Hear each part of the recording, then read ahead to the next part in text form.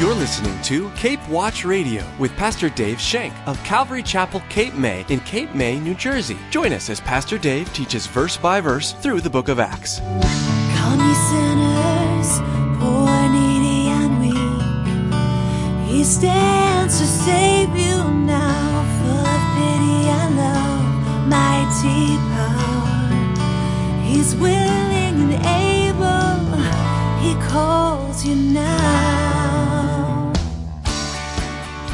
By the Word of God, we grow as Christians. Our faith grows because faith comes by hearing and hearing the Word of God. And by the Word of God, we are changed and we are mature as Christians. We're given a blueprint on how to live our lives. The Word of God is so important to us. And this is what the early church was formed on. By teaching and reading the Word of God, by learning the Word of God, we learn how to weather storms that come and go.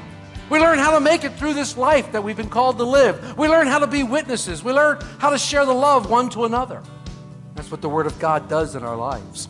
The Word of God is such an integral part of the DNA of Christians. As Pastor Dave shares today, it was a vital part of the growth of the early church and the best way to get to know God and His will for each person's life. It can change us and change our outlook on life and be an anchor in every storm we encounter. Now here's Pastor Dave for today's message. So if you would please turn in your Bibles to Acts 21. Acts 21, we're going to be looking at verses 15 through 25. So if you will turn there, please. Acts 21, verses 15 through 25. I'll read aloud if you want to follow along silently, please. And after those days, we packed and went up to Jerusalem. Also, some of the disciples from Caesarea went with us and brought with them a certain Mnason of Cyprus, an early disciple with whom we were to lodge. And when we had come to Jerusalem, the brethren received us gladly. On the following day, Paul went in with us to James, and all the elders were present. When he had greeted them, he told in detail those things which God had done among the Gentiles through his ministry. And when they heard it, they glorified the Lord. And they said to him, "You see, brother, how many myriads of Jews there are who have believed, and they are all zealous of the law. But they have been informed about you that you teach all the Jews who are among the Gentiles to forsake Moses, saying that they ought not to circumcise their children nor to walk according to their customs. What then? The assembly must certainly meet, for they will hear that you have come. Therefore, do what we tell you. We have 4 men who have taken a vow. Take them and be purified with them and pay their expenses so that they may shave their heads and that all may know that those things of which they were informed concerning you are nothing, but that you yourself also walk orderly and keep the law. But concerning the Gentiles who believe, we have written and decided that they should observe no such thing, except that they should keep themselves from things offered to idols, from blood, from things strangled, and from sexual immorality." As I was researching and studying for this week's message, I sat around and I began to wonder, what happened to the original church in Jerusalem? What happened to it? It began so powerful with the move of the Holy Spirit. It was so Spirit-filled, but it seemed to end so abruptly. It seemed to end so quickly. I did some digging. We did some looking, and history tells us that the original Jerusalem church lasted for some 40 years. It left the city and went into the dispersion not long before AD 70. And although even in the dispersion it continued long to call itself the Church of Jerusalem, it had no direct association with the city of Jerusalem. When Jerusalem was reestablished by the Gentiles as a Gentile city in AD 135, a new church became. But it was a completely Gentile Christian church and had no continuity with the Church of Jerusalem of the earlier days, or the apostolic days. In a book entitled The Church of Jerusalem, the writer F.F. Bruce poses this question: why did a church which started out with such unprecedented promise come to such an inglorious and ineffective end? Remember when we started the book of Acts? When we started, that seemed like ages ago, but it wasn't that long ago. We started the book of Acts and we saw the birth of the Christian church. The birthday of the Jerusalem church actually was the birthday of the Christian church. They were one in the same. And the best account we have of this is Acts 2. When the Holy Spirit came down at Pentecost, fell upon the disciples, the 120 that were gathered in the upper room, and the church was born. How Peter, led by the Holy Spirit, went out and preached this wonderful and glorious sermon to the crowds that were gathered because they heard the racket, they heard the wind, they saw the tongues of fire, and they heard everyone speaking in different languages, glorifying God. And remember, after this, 3,000 people came to know the Lord, and the church was born. Not only the Christian church, but the church of Jerusalem. They responded, and they received the forgiveness of sins, the gift of the Holy Spirit. And then they became incorporated to the same Spirit-filled fellowship that the apostles were enjoying. The apostles enjoyed the Spirit filling. There was a continuity between the Old Testament and the New Testament. What a glorious time. It was the outpouring of the Holy Spirit that the prophet Joel had prophesied that would come in the end times, remember? It was an outpouring of the Spirit. And this came in the true experience of that time. The church had early distinctives. We talked about the early distinctives of the church. In fact, we studied in length Acts 2:42.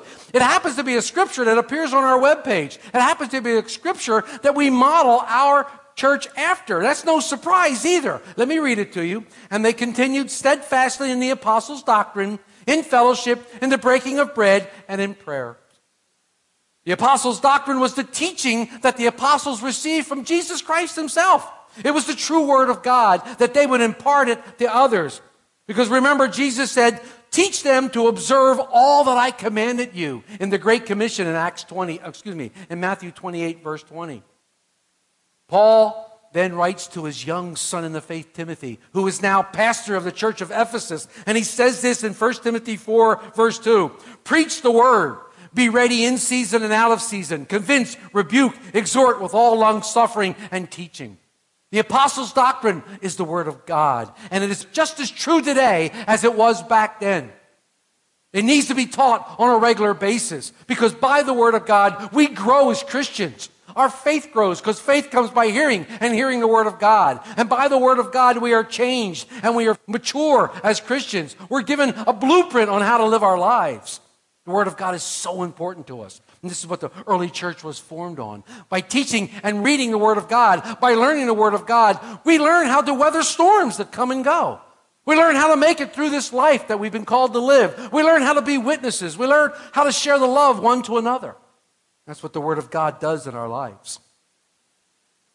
First church was built upon the apostles' doctrine. It was built upon the apostles' fellowship. And this carries with it a fellowship not only with the apostles. Remember, John says, you're fellowshipping not only with us, but you're also fellowshipping with Jesus Christ. And Jesus says, if you're fellowshipping with me, you're fellowshipping with the Father. So we have this great time of fellowship. It's a Spirit-filled fellowship. Fellowship is so important to the brethren. It's so important to the church as we fellowship together. When we fellowship together, the Lord's presence is felt. And the Holy Spirit comes and we have that iron, sharpening iron as we talk about the Lord and we encourage one another. And you have problems and we hear them and we lead you to God's word. Proverbs 27:17, as iron sharpens iron, so a man sharpens the countenance of his friend. Fellowship is so important to the church, so important to the believer, so important to the Christian life. The breaking of bread. Now, we looked at the breaking of bread in two different meetings. The early church broke bread daily. They ate meals together. And that was the breaking of bread. But also, at the end of every meal, they celebrated communion. This was also the breaking of the bread. Because remember, when Jesus took the bread, he gave thanks and he broke it and gave it out. The breaking of bread. This is so important. This is one of the several things that Jesus gave us to do. Baptism and communion. And we want to do those as often as possible until he comes back. And then, of course, there's prayer. Prayer is at occasions when they got together and they prayed for boldness. They prayed for each other. And we read through the book of Acts how their bold praying got Peter out of jail. Their bold praying, they became bigger witnesses than ever. And the word of God continually spread from their boldness and their prayer. So you see these things all working together. We pray as a church regularly on Wednesday nights. We pray regularly on Sunday evenings. We've seen miraculous things happen by prayer. Each one of the people that have been involved in our prayers can tell you of miraculous things that have happened in their lives because of the prayer that we've lifted up to God, and He's heard our cries. This building that you sit in, I've said a million times, is a result of that prayer. It's a result of God's faithfulness to us. So prayer is huge. But sadly, the picture we have of the early church, of that first Jerusalem church, when they were practicing the sharing of goods one to the other, they had gladness, they had boldness when they shared the gospel message, they spontaneously praised God, and they had favor with all people. It's a lot different from the picture we now have 20 some odd years later, which is where we are in the book of Acts. We're about 20 to 30 years later. And the leaders describe that the bulk of them are zealous for the law. It's a far cry from the church that once began, filled with the Holy Spirit. Now all of them are zealous for the law.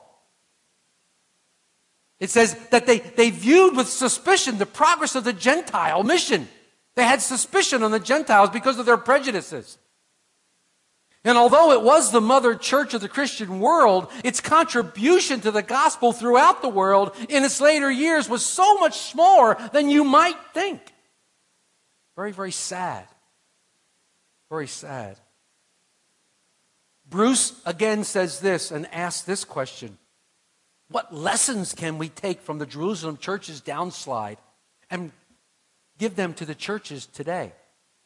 He continues, we shall certainly learn nothing from the Jerusalem Christians if we sit in judgment on them from our detached vantage point, enjoying all the benefits of hindsight. But if we try to sympathize with them in their situation, we may more easily see how they went wrong and be preserved from our own mistakes. And that's where we're going today. And back to the quandary of what happened to the church of Jerusalem. Well, in our text today, I see four things that I think led to the downfall, or at least the beginning of the downfall of the church in Jerusalem from the scriptures we read. I see these four things. I see legalism. I see gossip and rumors. I see compromise. And I see prejudice. Now, this is not an all-inclusive list, trust me. I'm sure there were many, many, many, many other things that led to the downfall of the church in Jerusalem, but these are the things I see today in our scriptures. But just as Bruce said, we need to take note of these events and look at them with a sympathetic heart, knowing that we could just as easily slide into a weakened position, just as the church in Jerusalem did back then. We need to be ever conscious and aware of where we are. I mean, even during communion, I asked you to examine yourself, to see where you are in the faith. Who are you trusting in? What are you trusting in? Have things crept in? Has there been legalism that's crept into your life? Have you participated in gossip? Is there a compromise in your life? Or is there a prejudice in your life? These things destroy churches. These things will rip a church apart from limb to limb, and they destroy better churches than you've seen. We need to look at this and take this seriously. Church is a serious business when you're honoring God and trying to get the gospel message out. So that's what I kind of see today, and that's kind of like where we're going.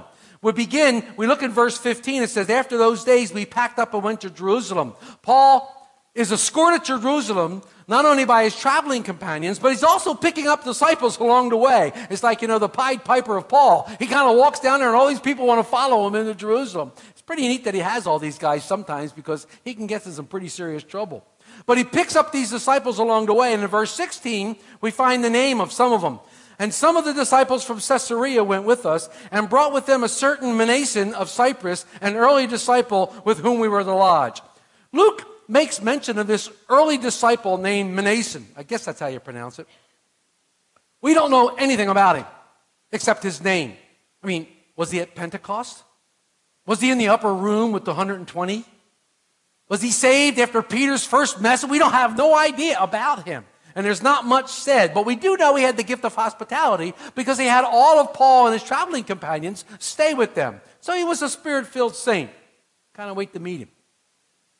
So Paul and his friends get to Jerusalem, and they're immediately greeted by the brethren, it says. And they were received gladly. I like that. It says, and when they come to Jerusalem, the brethren received us gladly. The Greek translation here means that when Paul got there, his group was greeted with pleasure. In other words, they were happy to see them. Or were they? Film at 11. There must have been an excitement in the city that day. Because remember, it's around the time of Passover. And at the time of Passover, Jerusalem swelled to over 2 million people as everybody came and pilgrimed to Jerusalem for the sacrifice and for the Passover supper. It was a time of great many people. Paul and his group go into the city, and they immediately go to the brethren, and they're greeted, and they have a wonderful time of fellowship. It certainly was, and definitely an exciting time. I'm sure Paul was saying, this is great. I'm here with my brothers in Jerusalem. This is where I wanted to go. Lord, what do you have in store? I don't know if the Lord told him or not, but he already knew that what was in store was not good. But Paul gets down to business, and then the very next day, he goes and sees James and the elders. Now, James, remember, is the brother of Jesus. This is not James Zebedee, who lost his head way back in the beginning of Acts. This is not John's brother James. This is Jesus' brother James, who has assumed the responsibility for the Christian church in Jerusalem. He's now like the chief person. It says, on the following day, Paul went in with us to James, and all the elders were present. When he had greeted them, he told in detail those things which God had done among the Gentiles through his ministry. At this meeting, Paul tells James and the elders all that had happened in the last missionary journey. This description of R. Kent Hughes writes this: Paul shared the amazing things God had done among the Gentiles, the Ephesian riots that came about because of the social impact of the gospel, the power of the gospel in Athens and Corinth, the apostles escaping the would-be assassins, poor Eutychus' swan dive and miraculous recitation during Paul's sermon in Troas. Remember all those fun times that we studied? That was great. Paul even takes with him, if we remember, if you look back in the book of Acts, Paul even takes with him Gentile believers as proof of what the Lord is doing in the Gentile nation. They're there with him. But Luke seems to leave something out. Luke left something out, and I wonder why Luke left this out. We can only surmise. He left out a very, very important thing. Remember one of the reasons why Paul went to Jerusalem in the first place? To deliver the offering? He was going to give this offering that he took among the Gentile churches to the church in Jerusalem. And he wanted to do that. He wanted to get there. You can read all about that in Romans 15. Paul talks about how he wanted to go there and how he hoped it wouldn't be rejected. Luke doesn't even make mention of that. Why? There's nothing written about the response. Did he give it to them? Sure he did. Were they suspicious of the offering? Were they worried about the offering? Did the prejudice come in too badly? Like, oh, it's from Gentiles? Or had the legalists in there placed too much pressure on the leadership of the church? I don't know. Doesn't say. But James and the elders hear everything that Paul has to say about the Lord and how he's working mightily in the Gentile churches. And what do? They do the best thing. They glorify God. They glorify the Lord.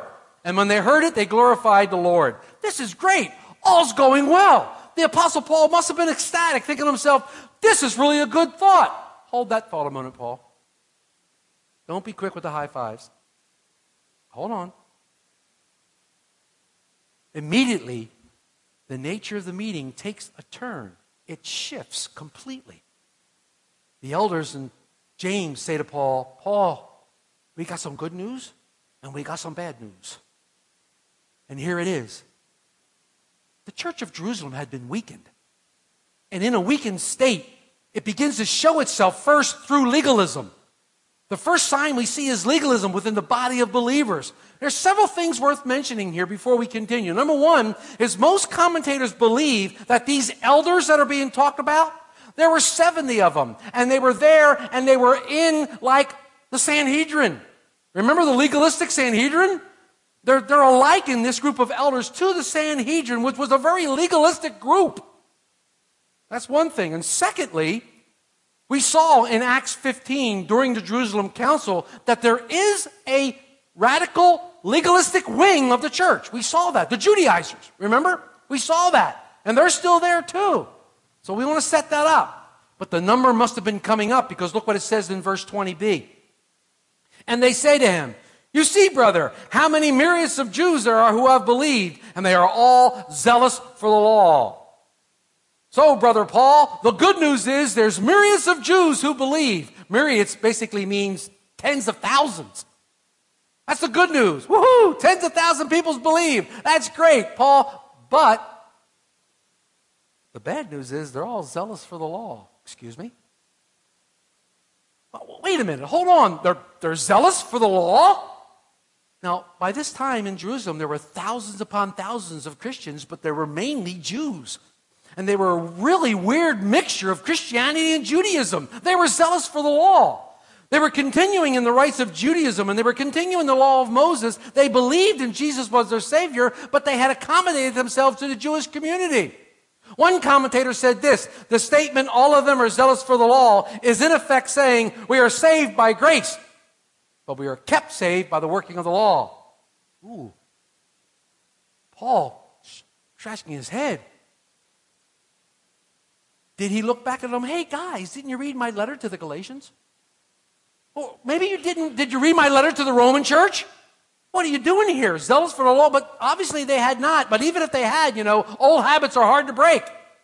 Many today hold on a legalistic view of Christianity. They hold on to that legalistic view. It's always Christ plus something else. They put you under a yoke and bondage that nobody can do. Some of them even call themselves fruit inspectors, and they go around looking for how bad you are and how poorly you did that day so they can point it out. But if those of you here Wednesday night, you know that they didn't clear the plank out of their own eye when they looked at the speck in your eye. These legalists, they want to put you under the law and hold you there. Many believe that it was legalism that started to weaken the Christian church, and I believe that. I believe that, and legalism is still weakening the Christian church today. It's a bad, strange thing. Legalism is just strict conformity to the doctrine of the law. Now, the law is good, we learned that, if it's used properly and used correctly. But it's the mindset of Jesus plus something else. I mean, it's great to have Jesus and all, but you know what? You really need the law. That's nonsense. That's nonsense. See, Paul had discovered God's grace. Paul had discovered God's beautiful grace. And that's one thing the church in Jerusalem obviously didn't discover. They were still trying to please God by the adherence to the law, rather than to attaining a righteousness which is by faith in Jesus Christ, which Paul wrote to the Roman church. Paul said, what about it, guys? It's just this. The Jews have a zeal for God, but not according to the knowledge, because they're ignorant of the righteousness that God has provided. And being ignorant of that righteousness, they're going about trying to establish their own righteousness. Trying to make themselves righteous before God, as if you want to get right with God, if you want to have a great relationship with God, you got to read your word 2 hours a day, you got to read 6 or 7 chapters, and you got to pray for another hour. If you do that, you're going to have a great day. I don't know about you, but I have done half of that and hadn't had a very good day. But see, you can place that now as a law, and I can put you under that, and then you think you're going to have to do something to make God love you better than he does now. I have some sad news, gang. God will never love you more than he loves you right now. Well, that's all the time we have for today here on Cape Watch Radio with Dave Schenk of Calvary Chapel, Cape May. Don't forget to join us next time as we continue our verse-by-verse study through the book of Acts. Now, as we mentioned at the beginning of today's program, we'd like to make available to you a free copy of today's message. We can send you a copy of today's message on audio CD when you email us at info@capewatchradio.com. That's info@capewatchradio.com. Or you can listen to or download the message as originally recorded at Calvary Chapel, Cape May. Just visit our website at www.capewatchradio.com. If you can't get to your computer to download or place your order, you can always call us at 609-884-5821. We'll be happy to help you. Again, that toll-free number is 609-884-5821. Again, we invite you to visit our website at www.capewatchradio.com, where we provide helpful information about our beliefs, service times, and a convenient map to our church. You can also email us with any questions or comments you might have. And that address again is info@capewatchradio.com. We'd love to hear from you. If you're in the Irma, New Jersey area and would like to visit us, Calvary Chapel Cape May is located at 596 Seashore Road in Irma, New Jersey. Cape Watch Radio is the radio ministry of Pastor Dave Shank of Calvary Chapel Cape May. Please join us next time as we continue our study through the book of Acts. That's next time on Cape Watch Radio.